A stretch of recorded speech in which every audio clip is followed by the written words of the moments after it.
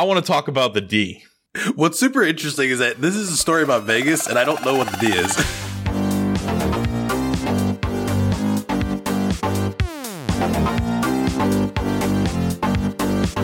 All right, coming up on today's episode, we're going to be talking about Fidelity, rolling out some crypto stuff. Tether is all over the place. Decred is turning over all of its funds to investors. There's some serious drama at Cardano. We're going to go over some Ethereum Classic D apps. We're going to talk about the D. And we're going to go around the world with a business that is giving us a little bit of a reality check here on the Crypto Basic Podcast. Welcome to this edition of the Crypto Basic Podcast. My name is Michael Aki, and I'll be joined today with Brent Philbin. Hey, what's up? And that's going to be it. It's just us today. Kareem is on vacation. He is exploring tall trees in California or something along those lines. Best of travels to him. Do they have tall trees there? Yeah, they're called redwoods. You should check them out sometime. I gotta get to California first. That's really far. I go as far as Denver, and that's it. For those of you that are unfamiliar with the Friday Flagship, this is our weekly discussion where we talk about news, current events, and all the nonsense that gets tossed around in the cryptocurrency space. So, Brent, last weekend, you went on a little adventure. I wished I could have joined you, but didn't work out. What did you do? Okay, so we went to a blockchain conference, or I did. I went to a blockchain conference. So I get an email about somebody who wants to be interviewed on the podcast. I said, and I will still interview this person despite what I'm about to say if they haven't actually picked a date. But they wanted an interview, and I noticed that they had a blockchain conference in Miami, and we all live in Florida. So I'm like, oh, this is great. I'll ask for tickets to this blockchain conference, and then that'll be like our compensation for the interview, right? Well, they gave us the tickets. Even though they didn't actually give them to us until like the day of. It was like I had to go back and forth doing a lot of emailing, trying to figure out if we were even getting these tickets because we hadn't done the interview, and like there were no tickets. So Mike couldn't go, Kareem couldn't go. So the first blockchain conference ever attended by the Crypto Basic Podcast was attended by me and somebody who knows absolutely nothing about crypto, but is a good networker. So we went, paid for parking, and it was like, how much did you pay for parking, Brent? $20. $20 for parking. It is Miami, though. What part of Miami was it in? It was at the Wynwood Mana Convention Center.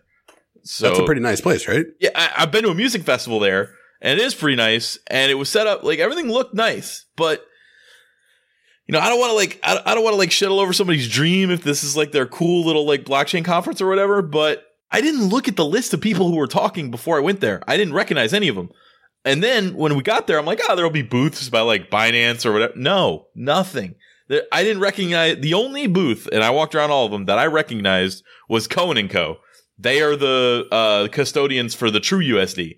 That's the only thing that I recognized, and there was nobody at their booth. It's the only one that I wanted to interact with. All the rest of them seemed like they were kind of like, you know, projects that maybe I should care about, but it just wasn't. It was not impressive at all. So I went and watched the Women in Blockchain presentation because it was presented by IBM. So it was the only company I'd ever heard of. And it wasn't, you know, that it wasn't particularly informative. It was a panel. The audience wasn't really into it, I guess, either. Charlie fell asleep next to me. So we didn't stay too long. Okay, all right. Quick question for you. Since you revealed his name of the person that went with you. Oh yeah, I probably. You said earlier in the discussion that he didn't know a lot going in. What was his opinion on the quality of speakers, or at least if they weren't good, like entertaining speakers or engaging speakers, was there at least any relevant info? I'm sure there's plenty of relevant. Was there anything that you or him were like, oh, that's interesting, or okay, that's something? He got a water bottle. So we went to a couple of different booths and like checked out what they were about. And there was like a lawyer that had nothing to do with cryptocurrency. They were just a lawyer that was at this conference. That we went to, there was the big conference sponsor was like a cryptocurrency hedge fund.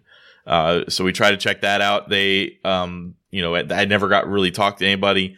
So the whole time, Charlie didn't clearly like the speakers because he fell asleep, but he was like, look, we're here. Like, let's go talk to these booths. Let's talk to these people. And eventually. Okay, so I'm going to stop you there. So based on the story you've told so far, I'm surprised that you didn't take it upon yourself to just go on a grand adventure through these vendors and just to entertain yourself, if nothing else, to just like maybe find a shitcoin in there that like you could actually shit on, like to amuse yourself. I feel like that's something you would do. 100% what I should have done.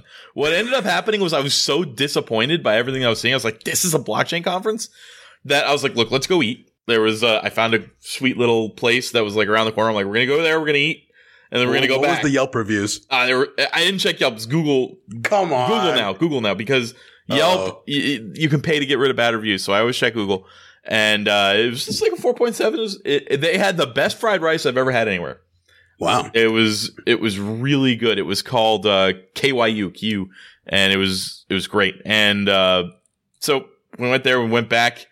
And I don't know if like everybody came there at night or something. This is like noon, 12:30, but it was just dead. And so eventually I was like, all right, well, there's nobody here. There's nothing I'm interested in seeing. I didn't think about the angle of going around and just like trying to find somebody to like shit all over. I should have done that. And instead, we walked away with a water bottle. So that was, it's kind of a bust. No, I understand where you're coming from too, especially when, we want to make progress on the podcast. We want to make progress in this industry. We got in this because we care and we want to see the future grow and we want to see it organically kind of develop. And, this was an opportunity for you to be like, ooh, let's see how far we've come. And you're given another reminder, like how much time we really have for mass adoption, in my opinion. Yeah. Or I'm given a reminder of like a remnant of the like moon day, the moon period back in January, where this conference it was $2,000 to go to this conference, like on their website. It was. All right. I've mentioned a similar concept before, and I think it applies here. Like the idea of what it would organizationally take to organize a blockchain conference to get relevant people of status in the community. To me, it sounds like such a huge undertaking that I feel like it's very easy for relevant people to mess this up. And if this was their first conference, I don't know if this was something they do regularly or what, but if it were an early on, conference, then unfortunately, I feel like most of them are probably going to be bust the first one or two that they organize while trying to figure it out. Yeah. So I'm hoping that the next one that we go to is better. One thing that I did decide after watching about 3 or 4 of the speakers is that I need to be sending a resume to these conferences and saying, hey, I'll come speak.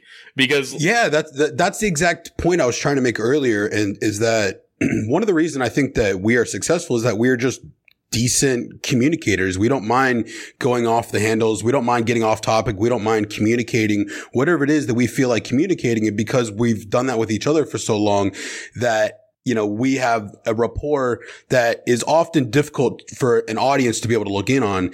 And, if they have speakers that are not engaging and not entertaining, then like Charlie didn't go there planning to go to sleep. I bet he was really embarrassed that he did that.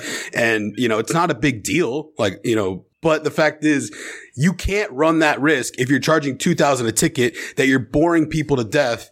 Like, I pay somebody else to speak that's entertaining. Like, it can't be that much. Yeah. I'll sit in as a proxy for any of these people for a very reasonable amount of money. Yeah. Yep. So I don't really know how to get involved in the speaking circuit, so to speak, but I promise you, people would not have been falling asleep when I was talking. There's a huge need for that. There really is. Yep. So, and with the growing podcast industry, I believe that the long form debate, long form communication is going to continue to grow and gain more respect over time. And, these conferences, I bet, are going to be continuing to pop up in greater numbers on a variety of topics, not just cryptocurrency, but other things as well. Yeah. So, hey, if you're out there and you know of a conference, just try me out. I think, or us, all of us will come. Like, we could even get Kareem, I bet. You guys were working with Charlie on trying to do some presentations in crypto, right? Well, what ended up happening with that? Crypto crashed. We did one presentation, or we didn't even do it. We were going to do it. Everything was ready, but nobody had signed up for it. And then the day that it was supposed to be, like 8 people showed up, even though they didn't sign up. So it was like, maybe we should have had that going through. But Then crypto tanked and nobody was interested anymore. The website's down, I think. It was called the DCI exchange, but hey. Well, maybe that can come back at a later point. You guys got a little more experience on what the competition looks like. We haven't even got out of the announcement section yet. Yeah. So, apparently the Nano Ledger's on sale. Yeah, I noticed this when I was on Reddit. This is kind of self-serving because I think we still get a kickback if you click our link, but the Ledger Nano is 20% off, and I've never actually seen it on sale. So that's it makes it $80 instead of $100, I guess, plus whatever the shipping is. So if you're still thinking about buying a Ledger Nano, I think it was a total of 6 days that it was on sale.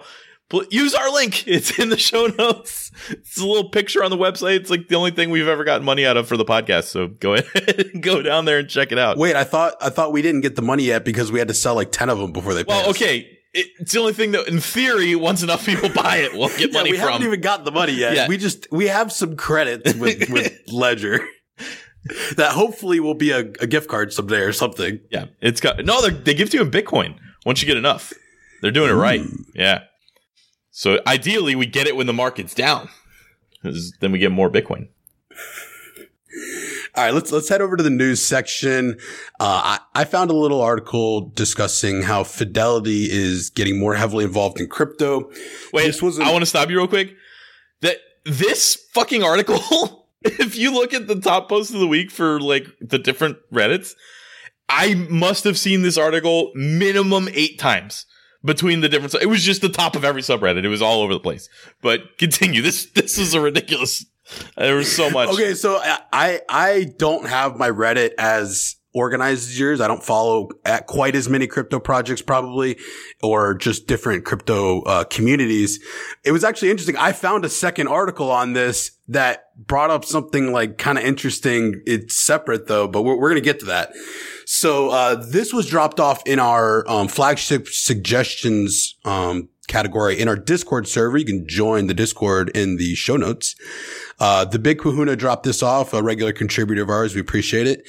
And the title was Fidelity Rolls Out Crypto Company. And this is interesting. The subtitle tilted me pretty hard. And it says crypto's latest step out of the depths of subreddits and into the spotlight of big finance. Like, that makes me cringe, man. Like, who cares? They were just like, you don't need to, like, if people are reading this for the first time because they see the name Fidelity, they don't want, like, I don't want them to think that all crypto users are like internet trolls. Like, that's a really ridiculous thing to say. I agree, but also it was on the top of every subreddit. So they're not wrong. Okay, maybe that was a marketing ploy that I wasn't ready for. That seems like a reasonable tilt there. But anyway, let's get to actual article. Fidelity is creating a separate company that's going to work in conjunction with Fidelity, and it's going to be Fidelity Digital Asset Services, FDAS.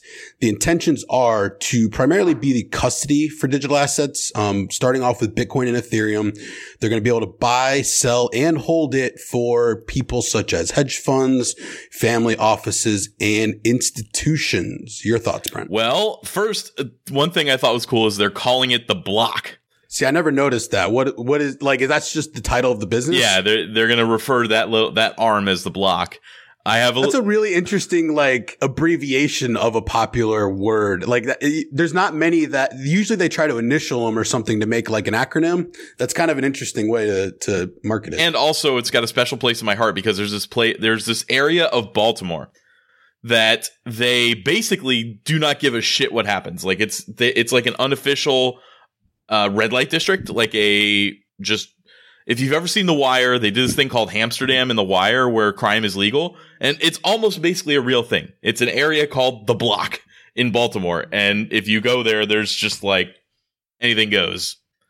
It's kind of crazy. So anyway, random throwback to The Block there in Baltimore. And that I like it. It's cool. I'm fascinated by that story because the idea of anything going sounds really funny to make you a part of. But at the same time, it's really intimidating. I feel like the fact that anything goes would be a big reason for you not to go. Yeah. The fact that anything goes in West Baltimore was definitely intimidating. Right, I would not go there without a guide. Simply because it's in Baltimore, I thought that was something you would end up avoiding. Yeah. Or I did not go to the block. I only knew about it. I did not go there. Okay, that's interesting. And the other interesting thing is you talked about this was good for clients of hedge funds. I think this morning or last night, they actually announced that Galaxy Digital, which is Mike Novogratz's hedge fund, it became their first client already.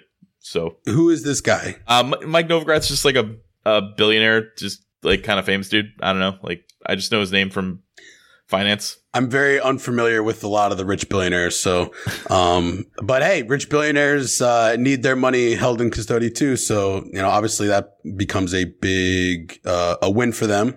Yeah. That's exactly who they're targeting, right? Right. So more about the actual article. There was not that much really useful info I found. The only kind of statistic type tidbit that I found, and I actually found these same numbers in another place, but I couldn't quite get the source of the info. But basically, I didn't realize that Fidelity is the 5th largest asset manager in the entire world, with a certain amount of money under management and a certain amount of institutional clients. So Brent, this is just a little game I wanted to play. What do you think the 5th largest asset manager in the world manages? Unfortunately, know the answer because I found this. It was $72 billion. Or actually, no, wait. It was trillion, wasn't it? 7.2 trillion. Yeah, that's what it was. It was $7.2 trillion, which that's a lot of money to be managing. And did you catch how many institutional clients they have? Do you have a guess off the top of your head? I feel like that number's probably smallish. I don't know, like 100? 13,000. Okay, just kidding. I thought you were going the other way with they all had so much money each. Whoopsie. Well, that's why we play the games, right? Because you never know where we're going to go with it.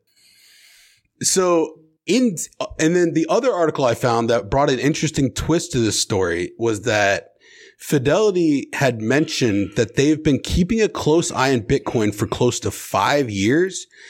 And they've been mining Bitcoin since 2015, which let's just rewind 3 years and we have a friend that worked in the traditional financial world, Pete Walsworth. We interviewed him on this show. Imagine if Pete tried to sell his company at the time on this idea, and instead of doing that, said, "You know what, guys? I don't want you to buy the Bitcoin. Let's just go get it. Let's earn it. Let's spend some money." And then even if this ends up being a bust, we'll still have the computer equipment left over, and maybe that'll be useful at some point. Let's just buy some stuff and mine it. And then we can sell it down the line. If it grows in value, great. If it doesn't, we lost the investment of the equipment. I find that particularly interesting, particularly of a client the size of Fidelity and what, they could do mining wise with not that much of their resources. Yeah, they've had a trading desk too. I'm pretty sure you can just buy Bitcoin in your Fidelity account right now as it is. So they've been very crypto friendly, and I'm proud to be a Fidelity customer because of how they appear to be ahead of the curve, and their checking account has for the longest time been one of my favorites because no ATM fees, no overdraft fees, no nothing. It just works exactly like you would want it to work. All right, let's go ahead and move on. We've had a lot of issues with Tether popping up in the news. It's something we've been warning listeners about for a very long time. I don't know that the end is here, but it's a lot closer than it was 2 weeks ago. Look, we saw this in one of our Telegram chats. I can't remember who said this, but it was the best thing I'd seen about Tether so far. Tether's only fucking job is to be $1. And it does not do that job any longer. It does not. So this started happening about a week ago. It got real bad, I think, on Monday. But about a week ago, you noticed that the dollar and Tether were uncoupled. They were not exactly the same anymore. And the reason you knew that was because the other stable coins were staying at $1. Something like TrueUSD or the Maker DAI were staying at $1, but Tether was at 98 cents. 97 cents. Tether flew way down. It got to 92 cents that I saw on coincap.io. And, as a consequence, all of the coins that are paired with Tether on all the other exchanges got a little bit of a bump because people were clearly selling off Tether. Now this was all from some fake news, actually. Now, that's not to defend Tether in any way. We still think it's a shit project. It is very likely that they do not have the funds, and you can check out our basic blitz on Tether or damn near any other episode where we've ever mentioned the word Tether. And just to get our thoughts on that, I tweeted out our Tether Basic Blitz episode on Monday, just to kind of be like, "Oh, told you so." But there was some fake news about Binance delisting Tether. Somebody put out like a really shitty looking fake email where they were like, it was so obvious that it was fake, but the media outlets took it and ran with it, and really did cause a little bit of a panic. Now, CZ actually went as far as tweeting out, first he said too much FUD, and then later he tweeted this out. He said, waiting for more people to take advantage of this arbitrage opportunity, i.e. buy more PAX or TUSD using fiat. It will bring the price back in line and increase the total supply. He was replying to somebody about like, why don't they just switch to TUSD as their main thing? And he said, we can't open a market for a stablecoin that only has $24 million market cap. So we've definitely ragged on companies like Binance for not either guaranteeing Tether or moving away from it. And it does make sense. Like if the market is still using it, and that is the one with the highest market cap, it makes it theoretically the most stable on their end. So they need to have that as the pair, but it has not recovered. It is still. What is PAX? I don't know. I wonder if that's another stablecoin that I don't know about. I apologize to the PAX community in advance. Yeah, sorry, Paxers. Anyway, Binance is not delisting Tether anytime soon, and there was some other stuff that went down with this. Like Bitfinex had suspended fiat deposits last week, and that contributed to this problem. I know they lost their banking partner, and they had to switch to HSBC, but HSBC hasn't fully taken over yet, I guess. So Bitfinex suspended fiat deposits. KuCoin suspended both deposits and withdrawals of Tether. And, basically we just ended up with the market. I'm kind of all over the place here. One of the arguments for Tether is not a scam. One of the arguments that, a guy, Doug Polk, who generally says things that we agree with, he wasn't really big on Tether being a problem. He's like, look, guys, if Tether was a problem, it wouldn't trade at $1. It would trade at a different value because the market clearly believes that Tether is worth $1. Tether is no longer trading at $1. Since Monday, it has slightly recovered. When I woke up this morning, it was at 97 cents. It was at 96 cents most of the day yesterday. It is no longer trading at $1. So, do with that what you will. So that the main argument of the market still believes it's $1 is not holding true anymore. There is a risk premium on owning Tether now. So be very, very careful. And maybe your stablecoin should be Bitcoin. All right. So I ran across something very shortly before we went on air. So I didn't have time to give it the proper, full vetting. However, this is an attachment to your story that I think is extremely interesting. Bitfinex released a blog 2 days ago. Today is Thursday. So this was Tuesday afternoon. They released a blog basically saying how we reported about how they've had banking issues and they've been switching from banks and having a lot of issues with that. Now, Bitfinex is entering full tilt poker territory, and this is the exact reason why. Their blog that they launched on Tuesday was called Improved Fiat Deposit System, a Distributed Banking Solution. Okay. Today, we're introducing a new improved, increasing resilient fiat depositing system for sending fiat to Bitfinex. We will allow all the KYC verified users from around the world to initiate deposits in USD, British pounds, Japanese euros, and whatnot. So now they give 3 steps about how this works. A user wishing to initiate a fiat deposit in Bitfinex will create a deposit request to signal interest in completing a deposit. Someone else picks up the deposit and basically then redeposits it into Bitfinex. And that creates a ton of problems. It's just blatant money laundering, in my opinion. Wow. And just overwhelmingly not how this is going to need to work out long term. Maybe they're doing it in some way that's not you're right. That does sound exactly like what the online poker sites are doing. What they were doing is they would just some other company that made t-shirts or golf balls or whatever would take your money and then it'd be put on the site. I remember distinctly getting a cash out from Full Tilt in my bank account from Golf Hut in the amount of like, you know, a large amount of money for my age at the time. Like they would just pick random shell companies that they probably had in random islands across the world, and they would just refund your money through that and just hope nobody looked into it. Yeah. Nothing is making me any happier about Tether. Just a reminder, they still don't have a fucking audit. They have a fake audit. They have this audit that they put out that and people are going to yell at me for saying fake audit, but it is not an audit. They put it out and they're like, hey, there's the Tether report. And it says right on there, this is not an audit.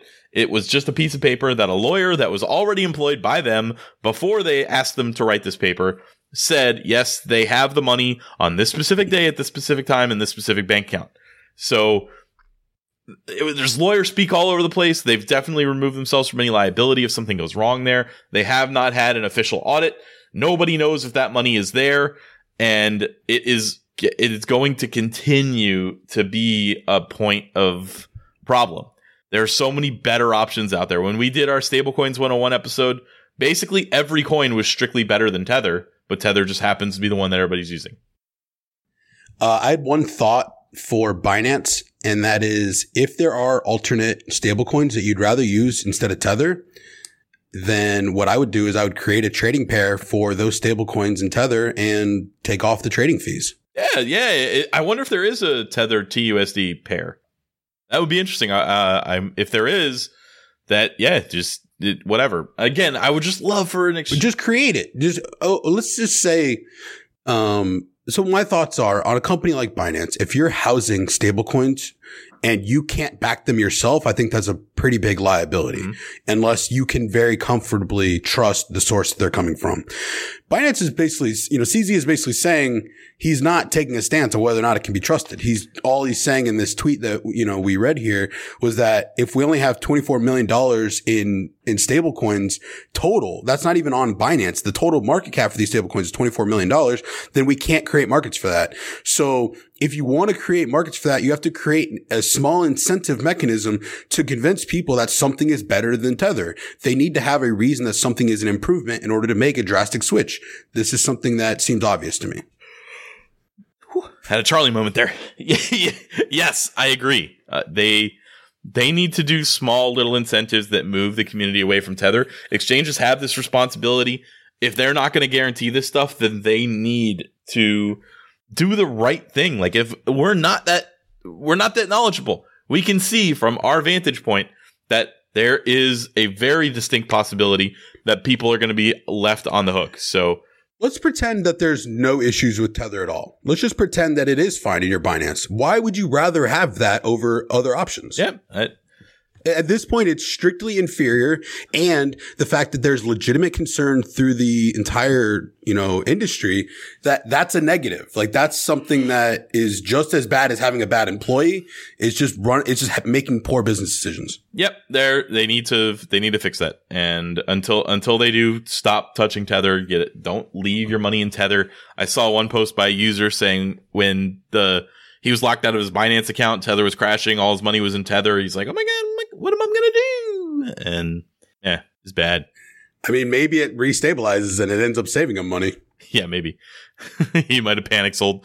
And maybe if he had enough Tether, he would have crashed it even more. You never know. He could have. The fact that he didn't have access to his Binance account may have saved the entirety of Tether. Sure. I wonder what the number is where Tether just like I don't know what number it is that when it gets that low, people are just all out. But I'm surprised it hit 90. Like, I mean, I haven't really checked it recently, but like 92 cents is pretty low for a stablecoin. Let's check. All right, let's give a live look in at 11 a.m. on Thursday, Eastern Standard Time. Tether, 97 cents. Yeah. Which site are you looking at? CoinMarketCap, just because for some reason everybody was saying CoinMarketCap was valuing it wrong for I don't know. Like maybe they fixed it. I'm sure they are, but it is what it is. I saw people talking about seeing trades on different sites where it was trading at like 50 cents and like all this. Well, here's the thing. there is probably not a lot of volume on a lot of these sites. So let's just pretend there's like a random like Litecoin tether pair on a really small exchange with not a lot of volume. There's going to be buy and sell orders on both sides. And if Tether is swinging 10 cents in the negative, you could get some really good buys. I mean, if you had Tether, but don't have Tether, so you don't have this issue. All right. Yep. Fuck Tether. We don't like it. It needs to go crawl into a hole and die and stop being a part of the crypto community. So let's move on to a coin that we have not done a 101 on, that we probably should do one on soon, called Decred. Yes, I agree. We probably should move this up higher in our future coin recordings. It's been requested, but this article is pretty interesting because we've had we'll get into some foundation issues later in this episode, but Decred, I don't know if it's Decred or Decreed. I'm going to assume Decred. There's only one. I think it's Decred. Yeah. I like Decreed better. I don't know why. We'll save that for the rapid fire section. Decred is turning its entire treasury, which is currently valued at around $21 million, over to all the investors. This is going to be an interesting experiment, I believe. And the article kind of began with painting a narrative of 2017 being the year for fundraising of decentralized protocols. I'm not really sure where that narrative is coming from.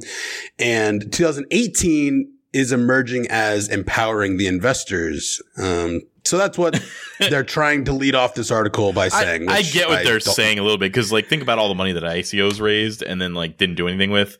So maybe saying like the companies that do actually give back and make good on their word, maybe the leading companies coming out at the end of the year, or the coins. Sorry.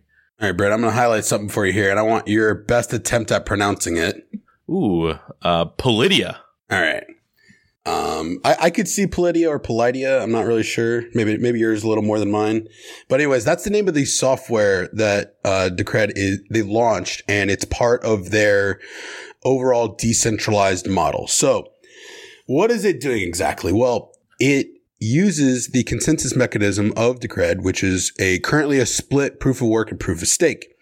And it is turning over all the governance decisions over to the proof of stake token holders.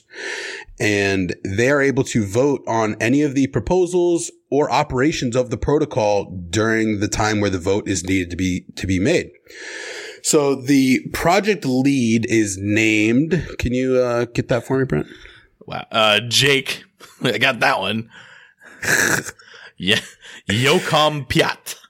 All right. That's pretty good. Joachim Piat? I don't know. That's pretty close. So he has a quote that honestly made me really interested in doing the 101 on this. He basically said that this software is going to be an extremely powerful tool if it is used properly for what it's capable of. But if used unwisely, it could definitely lead to a variety of problems, which is something we've thought about. And I feel like not enough crypto project leaders are willing to admit that. Like, being willing to admit that there's a chance this could fuck up makes me want to trust it more. Does that make sense to you? Yeah.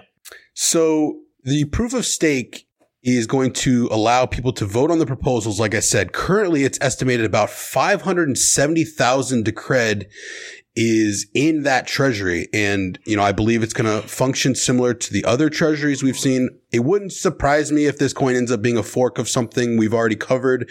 Yeah, we haven't done the research on this. We're just talking about this article here. This may be a Dash fork. It sounds similar to Dash. Yeah, that's what I'm saying is like, it wouldn't shock me if this is a Pivx or a Dash fork or a Bitcoin fork or just something along those lines. They do include the model that the treasury is given a piece of each block. So the treasury is constantly growing. We've considered that as an overall pro in the past. And I'm curious to see how other ones have worked out. It'd be an interesting use case to actually go through something like Dash and Pivx and even Smart Cash and see what their proposals have been like and see if there's been some consistency long term with that. The project lead Jake actually gives himself a kill switch over all the expenditures on the network, which that was the exact same reaction I had. However, his veto powers will be revoked within 6 to 12 months when all of the treasury funds move away from the Decreed Holdings Group LLC into the smart contract. Okay. So it sounds like he does what a lot of the projects have used, and that's basically, hey, we need a kill switch for a little while just to make sure that this just doesn't fuck up too early. Yeah, we talked with Rob about that. Once we build stability in the network, it's going to be a lot easier to keep afloat. We talked with Rob about that. That was something they originally had for the Zen thought. They don't have their DAO yet, but when they were going to do it, they were going to have the veto power. And we asked him about that. I was like, so... He's like, look, here's our thought behind that. We didn't want them like sponsoring a UFC fight for no reason. And then all the money's gone. But I will tell you that we've already eliminated that. So that is, correct. And that's why, I tried to word that as a sense that it's a kill switch, but these project leads understand that this is like a nuclear option that would be really bad for them. But until there's enough stability in the network, I think it's fine to have a kill switch involved. Yeah, especially if they are set to be revoked automatically and he can't do anything about that. If that's built into the code, that's cool. One of his quotes also, this article was with CoinDesk. He basically said that once the smart contract once it replaces the LLC as the holder of these treasury funds, there's going to be no legal target to attack with sanctions, penalties, or like lawsuits from, stakeholder backed actions. He's interested to see how this is all going to play out. Some of the other dangers that he mentioned could include internal conflicts of interest, which I think we're going to cover in the next article. Permanent commitments on money. That's what you referenced with the UFC. Like sponsoring a UFC fight could technically be a good idea to some people, but the amount of money it would cost would likely end up being a really poor decision to the rest of the community. And the other one is turning over the authority to elected officials. I don't know. I just see, without this, there's more reliant on a government and a lot of issues could come from it. I'm interested to see where this plays out. Yeah, I'm also interested in submitting a proposal to get a little bit of decred for a 101 episode. Full disclosure, we'll probably do it anyways, but hey, we'll take our shot where we can get it. If you didn't see this, I'm happy you found that. So wait, see what? The thing I just that's what that meant. I was like, what? And he skipped it, so I was like, I don't know what he means. I was hoping you'd find it organically. That was great. All right. So in this article, they also reference a Nick Szabado tweet. He is the longtime heavy blockchain representative. Also probably Satoshi. Probably Satoshi. I was going to get to that. He is one of the most respected people in the space. And I'm curious on what your thoughts on this tweet are, because I only get about half of it. But I feel like the audience would appreciate it. And his tweet is basically, blockchain governance generally comes in only 3 varieties: Lord of the Flies, which I don't really know what that means, lawyers, and ruthlessly minimized. And I'm not sure what he means by that. So ruthlessly minimized is like Bitcoin, right? Like they can only really, the governance is, do we fork the chain or do we not fork the chain? Yeah, there's just not much you can do with it. So that's their governance basically. Lawyers is, fucking lawyers. And Lord of the Flies is like basically like a complete anarchy island that's every man for himself and everybody's killing everybody and all that stuff. So like seasteading? I guess. I don't know. So chaos is implied in Lord of the Flies. So gotcha. I would not expect Satoshi to be too happy about on-chain governance. So or Nick to be too happy about that. It is the thing that excites me the most, because I think that the transparency required for on-chain governance is what we need in the future. So, all right. It's something we've been excited to dive in a little bit. I wish Kareem was here to help us out, but I'm sure this is not the end of the story, Brian. It may not be. There's been some drama over at Cardano, a project that we've pretty adamantly backed, but at Crypto Basic, we always discuss both sides to the best of our ability. Brent, what is going on? So unless I'm missing something because of the different spin that it's being put on, and because I do have a bias towards liking what Charles has to say and things, this really feels like a good thing that's happening out of a bad decision that they made. My instinct was the exact same thing, but I felt like it was biased. Yeah, no, I that's why I'm saying it is biased. This is one of the coins we feel very strongly about. So do your own research here. But basically, the way Cardano is set up right now, because Cardano is eventually going to be completely decentralized, it's going to have its own DAO. They're working on all of those things, but it's not there yet. It's not ready yet. So they are still in the like kind of peer review phase, and they had set it up as like a federated coin before that. So they distributed their original ADA funds between IOHK, which is Input Output Hong Kong, which is led by Charles Hoskinson, Emergo, which is led by Ken Kadama, and then the Cardano Foundation. And the Cardano Foundation originally had a board of 4 members that consisted of Michael Parsons, his son-in-law, and a third owner that I didn't get or a third person I didn't get the name of, and then the required 4th member of a Swiss citizen that oversees the foundation. So what happened is eventually the son-in-law he resigned and he started working as the CEO of the company, of the foundation. The third person resigned for some dumb reason, and that left only Michael Parsons and the required person that he needed to have on the board. So essentially, he has created the board consisting of 100% himself. And originally when they created it, it was supposed to go in the other direction. Like they were supposed to be getting more diversity on the board. The way Charles described it, he said that there should have been somebody basically from every major section of the world. There should have been somebody from Japan, China, there should have been somebody from Africa, there should have been somebody from North America, there should have been somebody from South America, like that kind of thing, all working on the board, all working together to try and make Cardano work. Well, apparently the foundation has done like nothing. They didn't even like put out a tweet when Cardano was a year old. So they've basically gotten control of these funds and don't give a shit. And they're going through, they were doing something with some institutional investing platform. But, yeah, so there's a link in the show notes to the open letter to the Cardano community and the community at large. But basically, Charles and Ken put out this letter saying, look, here's all his drama. This guy, he's got his son-in-law as the CEO. I think his wife was doing something also, and he's not controlling the foundation right now. We set it up like this so that if something like this happened, we wouldn't be screwed. They have some funds, but they don't have anywhere near all the funds. So what they said is IOHK and Emergo are going to assume all of the responsibilities of the foundation that the foundation is not doing. And they're like, they can do whatever the fuck they want. Like, we can't stop them, but we are going to continue to run Cardano in the way that it's supposed to be run. The Cardano Foundation has absolutely no authority, say, or part of this anymore. And we encourage Parsons to step down so that we can actually create that board the way it's supposed to be. And then I think in the background, they're going to do whatever legal action they need to do against the foundation to try and get the money back. But for now, he said, as far as production is concerned, the roadmap is not going to change.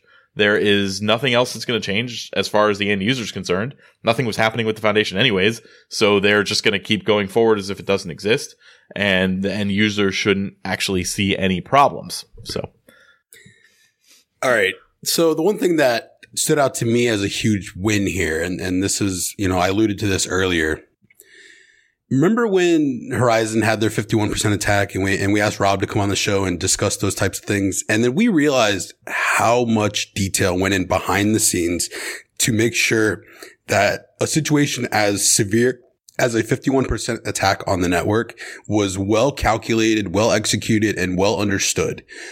This situation reminds me a lot of that in the sense that, there's so much game theory here and it's very subtle, but I like it. It's, they created a triangle with the understanding that the triangle could, be disrupted at some point. And if there isn't some understandings, there isn't agreements from the other two sides, then they're able to say, okay, well, this is what we expect and this is what we would like.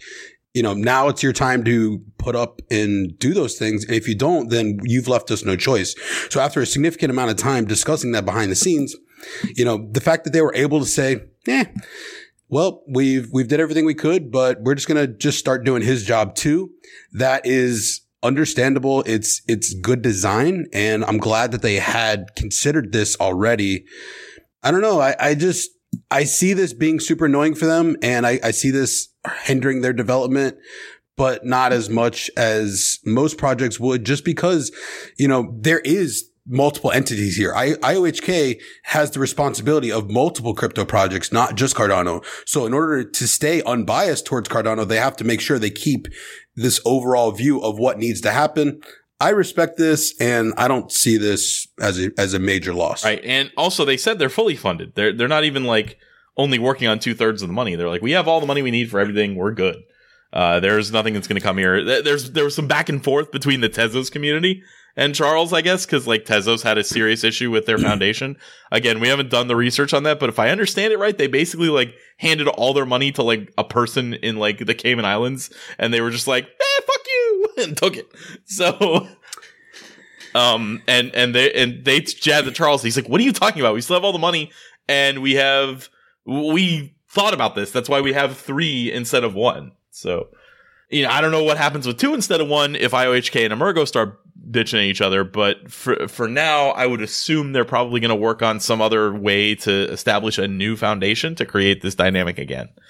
And fun little fact, there has been an announcement on Binance. Oh, I saw this and I'm so confused. It seems unlike both. Yeah, it's an announcement of an announcement on Binance. Something is happening with Cardano and their decentralized exchange. They mentioned decentralized exchange. They mentioned the project. I don't know. It's an announcement. Okay, so this is kind of interesting. It's interesting PR that I think they came out with it for 2 people who are not really big on announcements because of this. They're both under fire right now. They're both like in the crosshairs. Yeah. So it's interesting. I'm excited to see it. I'm so tantalized. I certainly want Cardano and Binance to make a decentralized exchange like that. I'm going to go right out and say, yes. Can we make that happen? Let's do it. All right, that's it for that. Maybe we'll do an update on Cardano in the future and talk about all the other things that have changed there. Maybe when they get around to like closer to 2.0 or Shelly or something like that. But that's what we got as far as the drama. And we like that drama. So the other side of the IOHK coin here, our buddy Anthony from Ethereum Classic dropped by the Discord the other day. I loaded this up. I went out of my way to tell him, man, this is really elegant. It's a very clean website. Things are looking really solid from the ETC perspective. How did you? Yeah, it was cool. He popped this in there and I wanted to share what it was with the listeners. EthereumClassic.org/powered by ETC, but with a dash in between powered and by. And it is obviously link in the show notes. It is just a list of the D apps that are working and functioning on the Ethereum Classic blockchain. Because a lot of times people think about them as like they're just what Ethereum used to be, but nobody uses them anymore. Like, no, we have D apps on there. I pulled a few of them out just to talk about them real quick. Just kind of rapid fire it, but there is Original My. It's documents on the blockchain, and also stakeholder voting is what they're moving into. Stampery is a data certification service. Portal Network allows you to change your 0x bloody bloskies into like real names, like easy names, and you can like register them with them, kind of like you could register a website, where a website's name is actually a bunch of address numbers and stuff. DApp Direct, which is it has statistics about all of the other Ethereum Classic smart contracts, such as like if there were the gaming payouts and the participation and stuff like that. You can go check out all the statistics of all those smart contracts. CoinGame is a sports betting platform that you can use, and RateX is a decentralized exchange, and they're also Ethereum decentralized exchange too. So you can go on there and check that out. I only mentioned some of the ones that were complete. There's more that are complete, and there's some that are in between. They have the red, the yellow, and the green. The red is like they're deployed, but they're not working yet, I guess, or something similar. The yellow is like they're functioning, but they're not fully functional. And then the green is fully functional. I'm paraphrasing that. I should have looked at that, but you get the idea. No, that was totally fine. And what I love about this is that we've talked a lot about, Cardano is a great example. We know that Cardano is not going to be ready for a long time to even like become a full functioning project. Ethereum Classic's been around for a long time. They have a lot of the same ties, community that Ethereum has. They just kind of split the community, and its current like market cap is way lower, but obviously we don't care much about price. I care more about the people, the team, the projects, how secure everything's moving. The fact that they have this many, D apps that they're just like, hey, these are things that we trust. These are part of our network. This is all how we're flowing. I really liked and respect that. And remember, things that you use already today, you don't know when you go to a website. You don't know what language it's written in. You don't know which like server it's resting on. You don't know when you're playing a video game if it's using the Unreal Engine or not for the most part. I mean, like making functionality and making usable things is what is going to lead to the adoption. And eventually you're not going to know whether the thing that you're using is using Ethereum Classic or if it's using Ethereum or if it's using Cardano.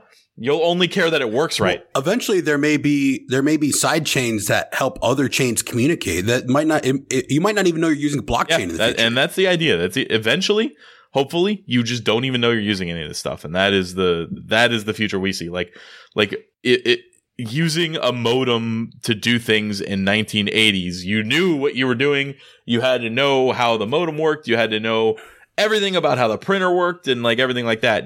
But today you don't. You just log on and you use the same password 123 for every site, thinking that's cool, and go about your business. And you're allowed to do that because it works. Mass adoption's a thing. So, Mike, I want to talk about the D.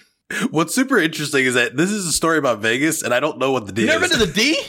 Oh my God! The D? I can't remember the name of the investor, but a while ago, a guy started trying to make downtown cool. In addition to the guy from Zappos.com, right? Oh, okay. I was gonna say, I know you've talked to me about the Zappos guy. So this guy bought a couple of the casinos, and one of them, I think it used to be called the Vegas The only Club. Downtown bar I remember is Gold Spike. Yeah, that's a little bit off strip from downtown, but so the D was, I think, the first one of these that got revamped. It's right in the middle of Fremont Street, and they revamped it as the D, and it's got all kinds of like sexual imagery, like girls and whatever, like very Vegas-y. But they made it look kind of cool inside. But I think it was called Vegas Club before, or it might have been called the Downtowner or something. I don't remember. It was some shitty casino before. They made it look a little bit cooler inside. Dealers are wearing like trendy stuff. They've got. Oh, it's a casino. I thought it was it's a casino. Yeah. Oh, okay. And it is taking Bitcoin. That's why we're talking about it. They had a big giant neon sign out front that said Bitcoin accepted here, so you can go in there and gamble with Bitcoin in some fashion. I'm so I've always thought that casinos were an excellent place for mass adoption, but I'm wondering what a random downtown casino's process looks like. I don't know. I would love to check it out. I do know that it could be amazing. It could be awful. Downtown Vegas is getting like really kind of cool as far as like that's why I'm leaving that window open. I feel like there's been a lot more like young rich investors that are going there. They're trying to repopularize it. I mean, when we were in our early 20s, downtown was just like unbearable. Yeah, you would never go there. It was just homeless people and trash and filth, disgust. And over the years they realized that you have all this awesome space and all these tourists, they just want nice things and they want to have fun. So they're, making big progress there. They really gentrified downtown Vegas kind of. And they also did it in such a way there's a lot of startups. There's a lot of co-working space. There's a lot of stuff like that. So that's the kind of clientele that might get involved in crypto. It's kind of trendy. It's the business like development side of the town, I would imagine. So if I moved to Vegas, I would live there for sure. There's some great places down there. I mean, I don't see myself moving to Vegas anytime soon, but if I did, I would live down there. Also, the D is one of my favorite places to drink in Vegas because they have this. If you go upstairs at the D, are you playing Blackout? No. They have this ginormous horse racing machine, and it's like an analog horse racing machine. Oh, I've seen one of these things. It's like, it looks like a Matchbox car track.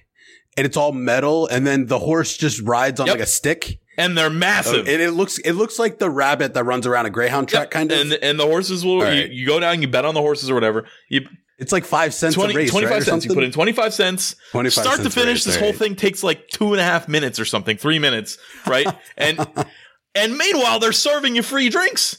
So you're just like putting a quarter in every now and then, placing your horse. They're gonna And you could just bet your friends, right? Like you and I could just bet a 20 on this if race. you wanted, sure. If you didn't want to take the vig, you can pick on which. But there's different odds and stuff. Like each horse is like a different. Oh, there's odds. I thought it was just like an arcade game. No, you no, just no, no. played. Like the horses race. Like there's. Oh, I thought 50 cents was Nope, just a fee. There's like 200 to 1. you get money back. Yeah, it's great. It's the best way to drink in, like, if you don't need to be like watching TV or like listen to music. 3 or 4 of you can go up there, get on that thing, and then just start like making a bunch of noise and drinking a bunch of beers. And it has to be quarters. You have to literally come with a roll of quarters. There's no like change machine or anything anywhere. So I'm curious your thoughts here. I feel like casinos are in trouble unless they allow phones to be more allowed. I mean, I don't know. Like, I know why they don't let phones be allowed, but No, I agree too. you can use it at the stupid horse machine. That's for damn sure. I was like, I've got man. video of me at that thing. I'm sure you do. All right, Brent, it's rant time. What happened? So I didn't know where else to put this, but that 310 Bitcoin fine. puzzle that we talked about last week or the week before, maybe. It was last week. Yeah, somebody solved it already. There was basically not a whole lot of publicity gained from the person that put it out, and I'm still. The most obvious thing to me is this guy solved his own puzzles because the 310 Bitcoin part was solved before the 0.31 Bitcoin part was solved. So, all right. So my problem is, I think you're probably right. I think there's I have no part of evidence. me that's like, that seems reasonable. But is there any other way this could have played out where this wasn't going to be your opinion? no, unless. Yeah, unfortunately, like, this is a situation where because of the evidence, we're able to form an opinion beforehand, and the evidence just probably isn't going to move me off my stance, unfortunately. Unless somebody comes out and they start to be like, hey, I'm the guy that won the millions of dollars, and it was me, and I had nothing to do with this, and they pay all their taxes and everything, yeah. Then I might be more willing to think that it was real. But that was your reason for the guy wanted to do it in the first place, I thought he wanted to give it to himself so that he didn't have to, so it was a money laundering operation thing, like, or whatever, like. But maybe he's paying it to himself so that he can pay taxes on it, so that he can legalize it. Or maybe he's paying it to himself just to get, publicity for whatever his website is. I don't know. But what I do know is that it makes more sense that somebody would give 310 Bitcoin to themselves than anybody else. I don't know. Like, think about that. If you wanted to give money away, like, let's imagine that we're millionaires and we wanted to give away $2 million. Would we give it away to like our friends and family first, or do we hate them all? Like, how many different? Maybe he's already done that, man. Like, all right. So there's 2 thoughts here. One, the money did come from an account into the smart contract that had a ton of Bitcoin in it. So you can obviously you could, work in cahoots with somebody that has a lot of Bitcoin and but what is the gain? Like, that's so much Bitcoin to risk with no upside. Exactly. Like, there's no gain either. There's no gain in the direction of actually giving it away. Unless you're easily amused and you're a rich motherfucker and you just want to make the puppets dance. That is a possible. I'm leaving a small. I know a lot of rich people, they do not give away. I don't know. It is significantly more likely that they did not give away 310 Bitcoin than it is. If this was 3 Bitcoin, I think they would have gotten more publicity. Okay, and gotten. So here's my thoughts though. There was 4 prizes. Did it go to all of his family members? No, the other ones were all tiny. You got 0.1. What do you mean tiny? Well, comparatively, it was like 0.6 Bitcoin. It's like several $1,000s. But compared to 310, it's fucking nothing. Like I said, if he had given away, but that's not nothing though. Now, if your argument is that everybody that won it, not everybody. I think those were were legitimate. I think the 0.31, the 0.1, and the other one were legit. I think that they actually gave those away so that it legitimized the big giveaway, and that makes the most sense to me. We're skeptical, but I don't know what the answer is. We have no evidence either way. It's just which of the two is more likely, and I think that the more likely scenario is it was fake. That's it. That's that rant. I don't know why that was before Crypto Around the World. We should have done the other direction. But hey, you know what it's time for? It's time for Crypto Around the World. Attention please. This is the All right, so I found something. I found something on Reddit that I found particularly interesting. There was no location mentioned, so I just thought it was kind of an off topic, but I thought Crypto Around the World was the best place for it. So, a business owner who accepts crypto in exchange for their goods, basically put a lengthy reality check out for the people to read. And he owns a business and it's accepted Bitcoin since 2017. So I'm assuming probably about a year and a half, it's been accepted. He said he's only made one transaction during that entire time. And in the time at which the person made that transaction was during the fee crisis that we experienced, where the fees, were $20 to $50. Oh, right. Just for moving. It was during that. And he said the buyer was willing to pay the fees. So interestingly enough, a $20 fee in December is probably only about a $2 fee now. But yeah, he said the person that purchased it was willing to pay that fee for him. So he got lucky in that sense. The purchase was for over $2,000. And he said he is thankful and he could see a future for Bitcoin where he could accept it for larger purchases, because a credit card transaction for $2,000, he would have to pay $56 out of pocket to make that happen. So he's losing $56 on a credit card transaction of $2,000. Honestly, it's a great use case for a small business. And one other thing that he mentioned is that when he uses Bitcoin, he has access to his money as quickly as he can either put it into fiat or send it to somebody else. He says with the credit cards, if somebody makes a transaction on Friday, he may not get the money until Monday or Tuesday of the following week. So, obviously all businesses have different needs. I'm curious, Brent, what do you think his business was? Oh, did he say? Oh, yes. Art? Not a bad guess. He owns a gun store. Oh, so this is not around the world. This is America. You don't just get random people owning guns around the world. This is America, man. All right. Now, there's definitely a portion of the population that is pro-Bitcoin and pro-gun. But that population's pretty slim in my opinion. I disagree. No way. I think that there's not the people that want to buy guns are people that have fiat dollars like stashed in mattresses and stuff. Like I don't see Bitcoin being huge in the gun market personally, unless it's like international and like illegal shit. But here's the thing. Crypto is a libertarian kind of ideal at its core. Like if you're going to assign Bitcoin a political party, that's what it's going to be. And the libertarian political party is very, they're cool with guns. They're like, own guns if you want. That's fine. Like, they're about like just kind of freedom all around. Their own gun. They're the meeting between like, if you're talking about Republicans, they're like, yeah, guns, but we hate gays. Or like liberals, we hate guns, but we love gays. Like they're in the middle. They're like, we love them both. It's fine. So I own a gun. And I know that the rest of the world sees the United States and they think that we're all walking around with guns on our hips. Hear me out for a second. There's California. There's San Francisco. There's Switzerland. There's Japan. There's a lot of these crypto places to me that are becoming crypto places are just not places with guns. You can own a gun in Japan. Not places with. You can own a gun in Japan. What's that? There's a lot of places you can own guns, but I just feel like the gun culture is totally different. It's very different in the United States because you're much more internationally traveled than me, so I will say that up front. And I like I said, the biggest misconception I think that people have about Americans is like you just walk around, everybody's got a gun strapped to their shoulder and they're wearing a cowboy hat, or they're to their side and they're wearing a cowboy hat, like. Because the statistics are crazy. Yeah, that's like 1% of Americans. Yeah, the statistics are huge. Like, they're like, oh, well, this many people own guns and there's only this many Americans. So, like, it's more than one gun per person.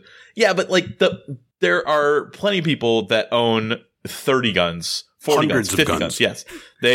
They have kind of ingrained it into the culture and it's like a point of pride and there's all these different kinds of guns.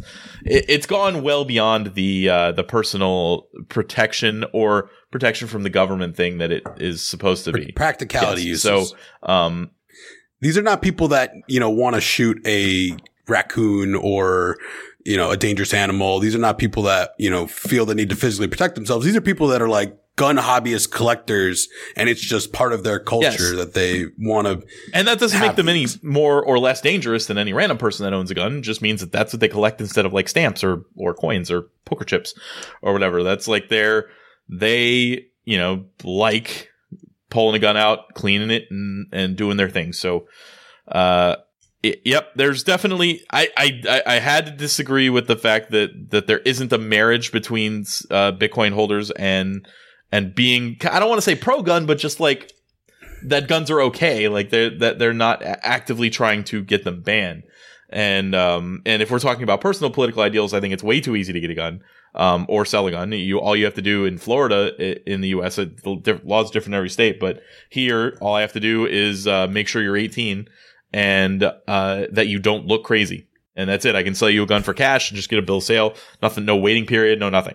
It's definitely interesting that the laws should be at least as difficult to get a gun as it is to get a license for a gun as it is to get a license for a car, for instance. I also got my medical marijuana permit, and I'm not allowed to have a concealed gun permit with that license. Because you're more likely to shoot somebody when you're chilling the fuck out? Like, what? I don't know.